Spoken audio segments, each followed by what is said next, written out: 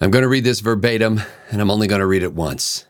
Many of America's children have entered a world where no government official will ever check on what or how well they're being taught. I hope you're sitting down for this episode of Right Angle with Bill Whittle and Stephen Green. I'm Scott Ott. Thanks to the members at BillWhittle.com for making Right Angle possible. Gentlemen, that line was from the Washington Post, and I left a small phrase out of it.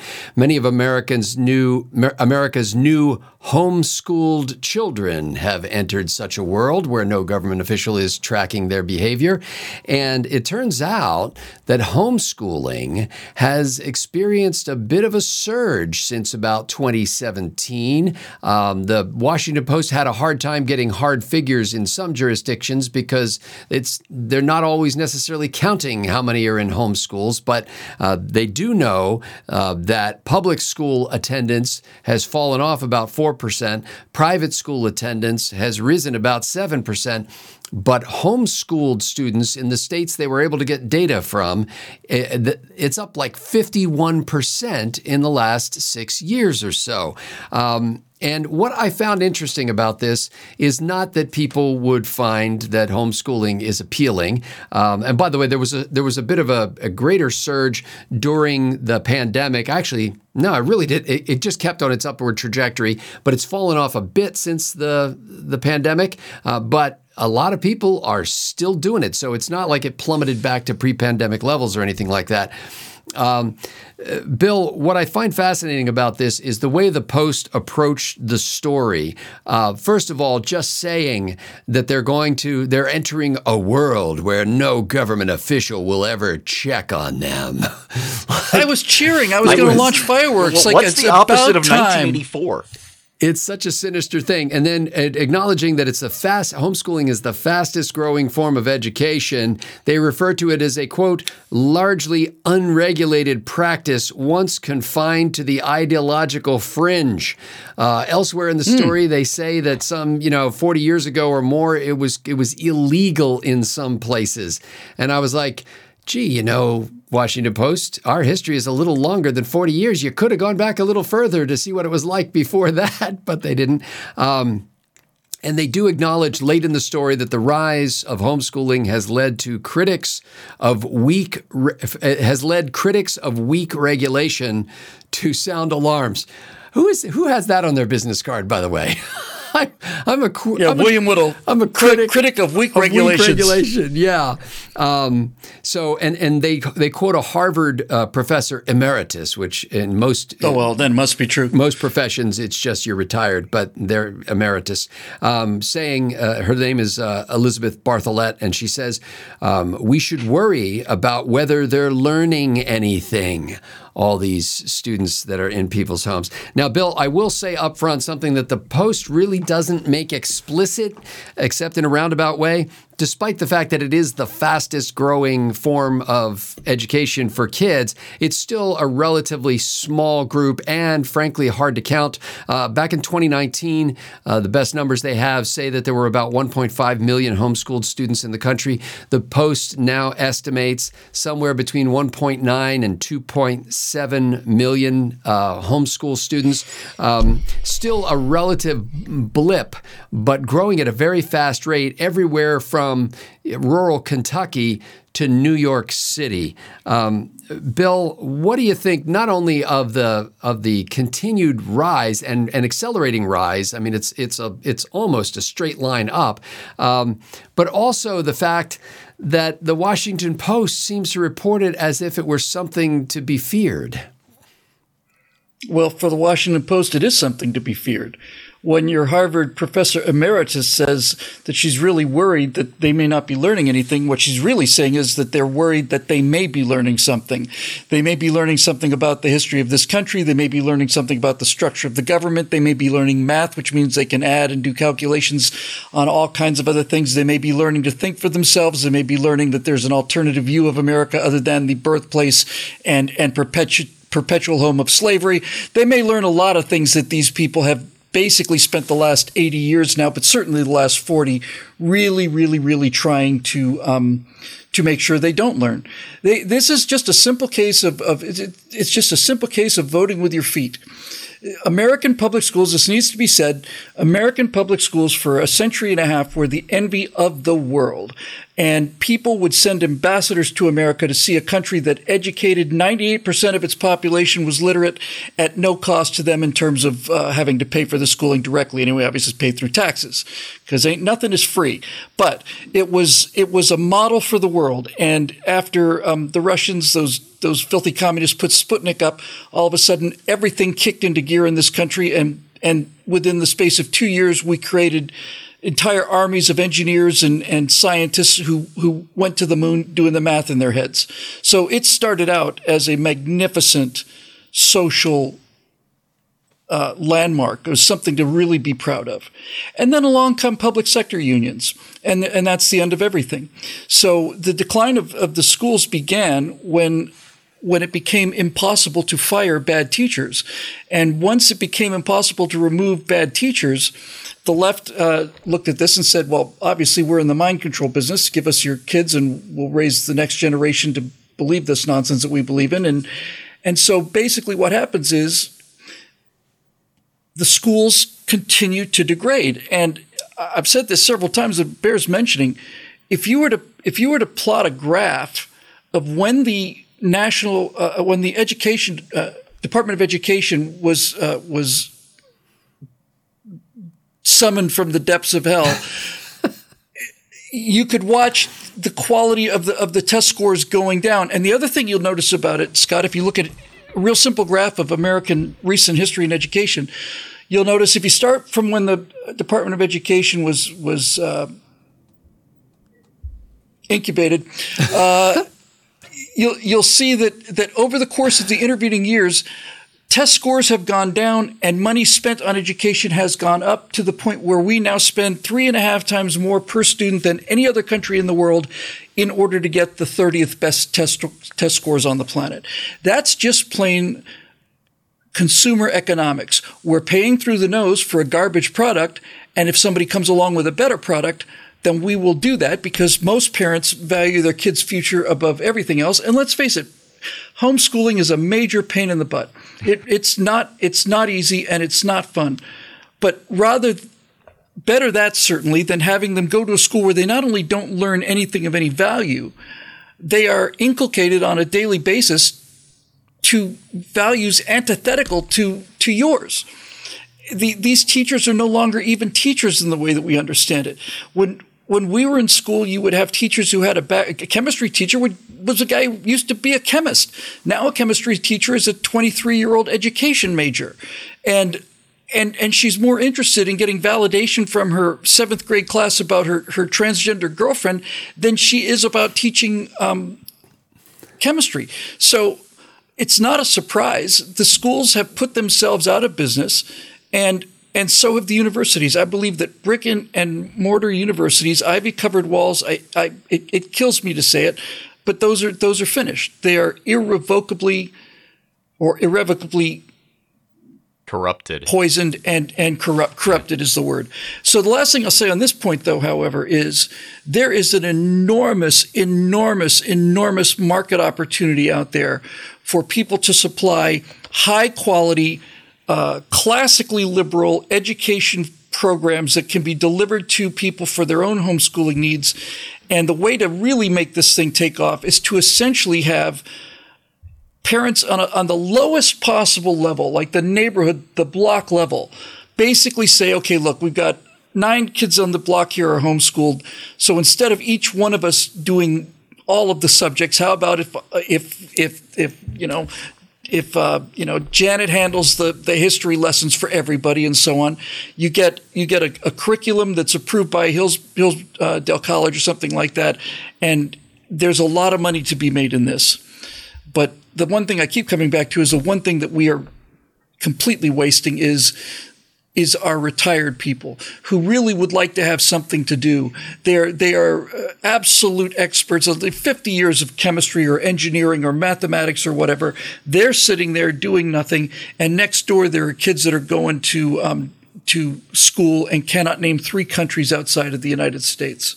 It's a criminal It's just criminal across the board. Hey, Scott, can I throw in something to Bill real quick? That retirement thing that struck a note. My father-in-law, who was he was in the Air Force, and then he worked for a ballistic missile defense company after he retired from the Air Force. Finally, at the age of 80, retired last year. And his retirement lasted for about 3 months. He retired in May, and then when the school year began, he was volunteering to teach math at the elementary school, and he's so happy. Good. Because retirement will kill people who are really good and love their job. It's not good. Well, those things that Bill mentioned are already underway and well along. The production of excellent curriculum by a wide variety of private companies, the co-ops that have formed among parents of homeschoolers. In fact, in the Washington Post article, one woman was talking about how they used to have about 40 kids in her area that were involved in a co-op years ago of pulling together kids for group activities or for having parents teach a particular topic or whatever. She said that same group is now 600 kids and awesome. And continues to grow. And the interesting thing is they found no correlation between the rapidity of the rise of homeschooling and the quality of the school district as measured by or assessed by standardized tests. So even in so-called good school districts, they find that the homeschooling movement continues to grow because it's not all parents who are just saying, hey, my kid can't get a good education at that school, or although a lot of parents do comment about the political nature of some of the teaching, that's not the only thing. Steve, there are also parents' concerns about school shootings, about bullying, about just kind of the general environment, kind of the peer group influence of these large sort of, I call them factory farm schools. They list those things among the spurs to get them involved in homeschooling. Florida, as one might imagine, not only a populous state, but also favorable toward things like school vouchers and charters and homeschooling, has roughly 154,000 homeschooled kids and is actually, they have just expanded their voucher program to include homeschoolers. And so in the not too distant future, parents who are willing to show that they have an instructional plan and their kids will take annual standardized tests can get up to $80,000 a year. I'm sorry, $8,000 a year in school vouchers. Of course, that's money right out of the mouths of those poor public school kids, and as the teachers' unions are quick to point out. But it's not just Florida. New York's population of homeschooled students has doubled since 2017 to 52,000. New York City, in 24 of 33 New York City school districts, growth of at least 200% among the homeschooled population there over the last 6 years.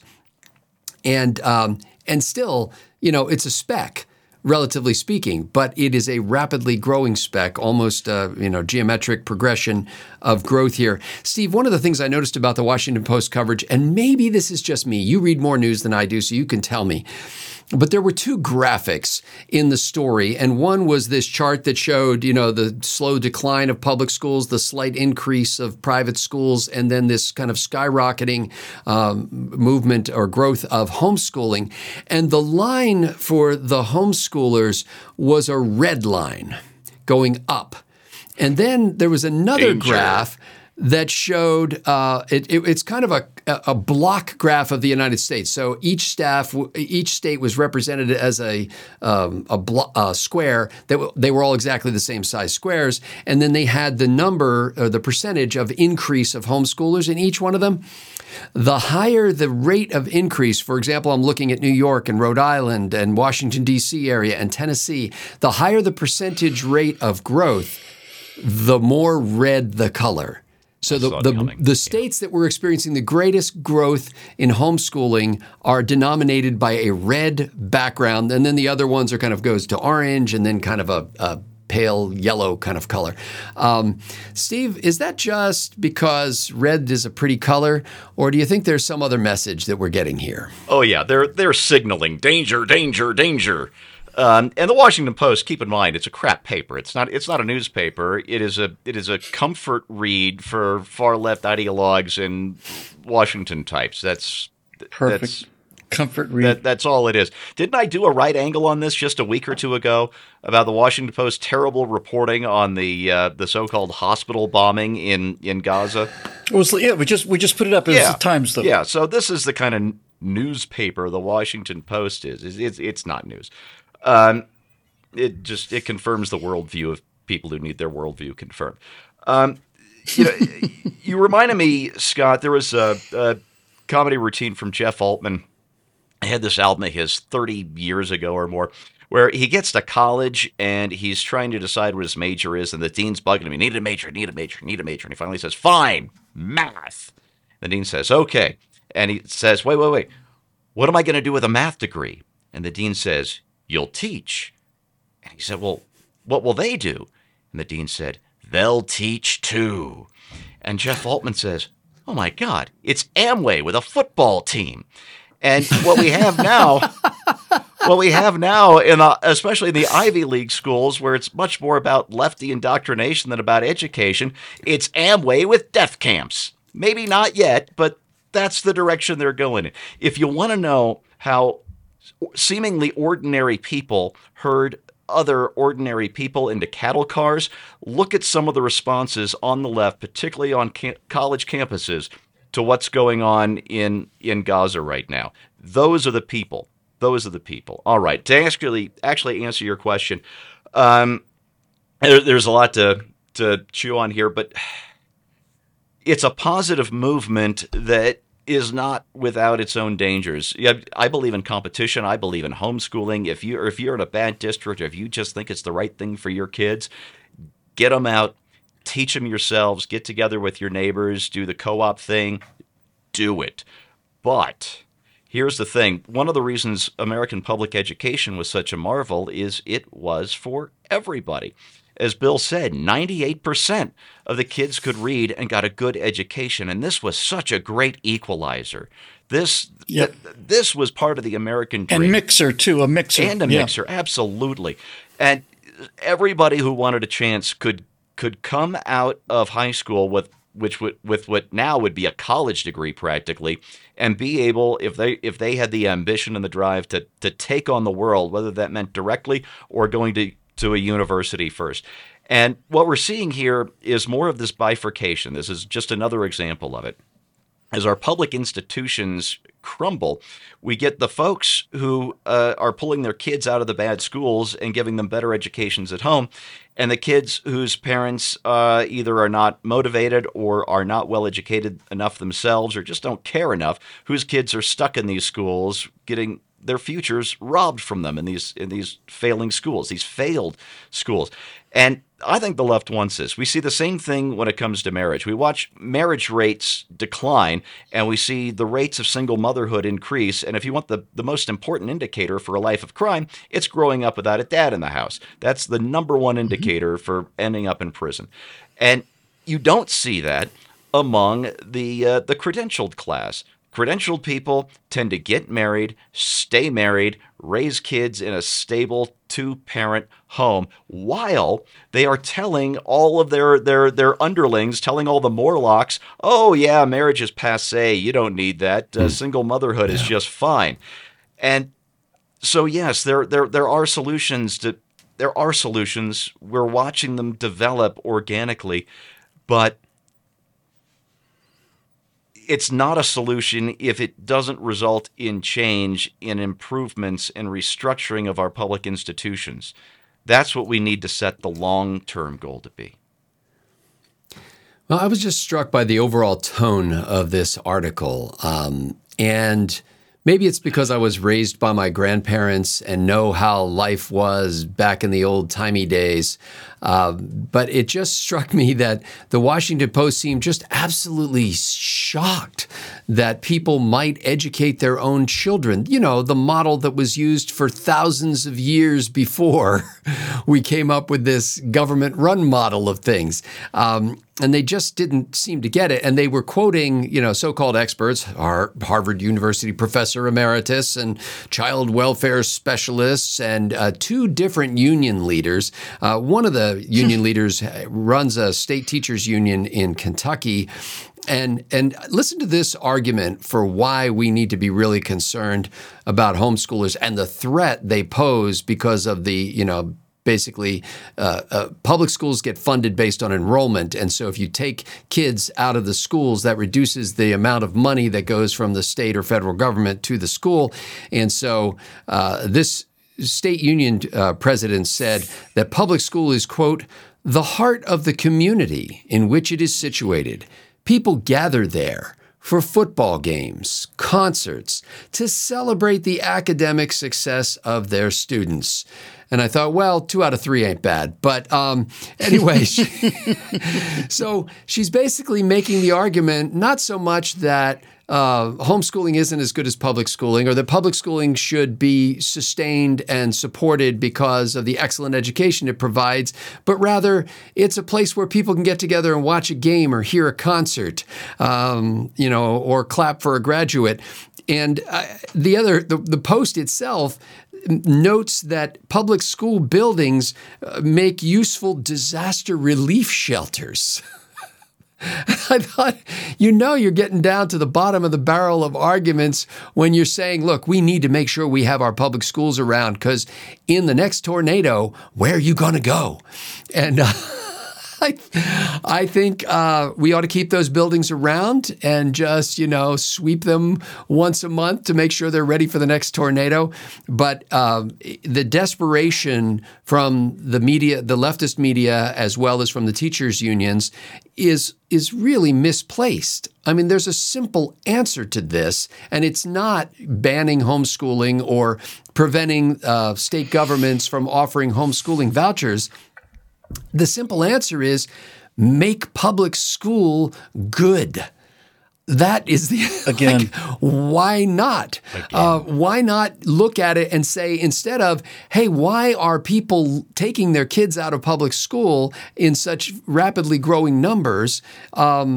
Instead of getting angry at those people, maybe they need to have focus groups. Maybe they need to sit down with some of those people and say, hey, I noticed you pulled your kid out of school last year. Do you mind telling me about that? I'm not going to try to persuade you or argue with you. I'm just curious. Why did that happen? What could we have done better so that your child would still be in our school?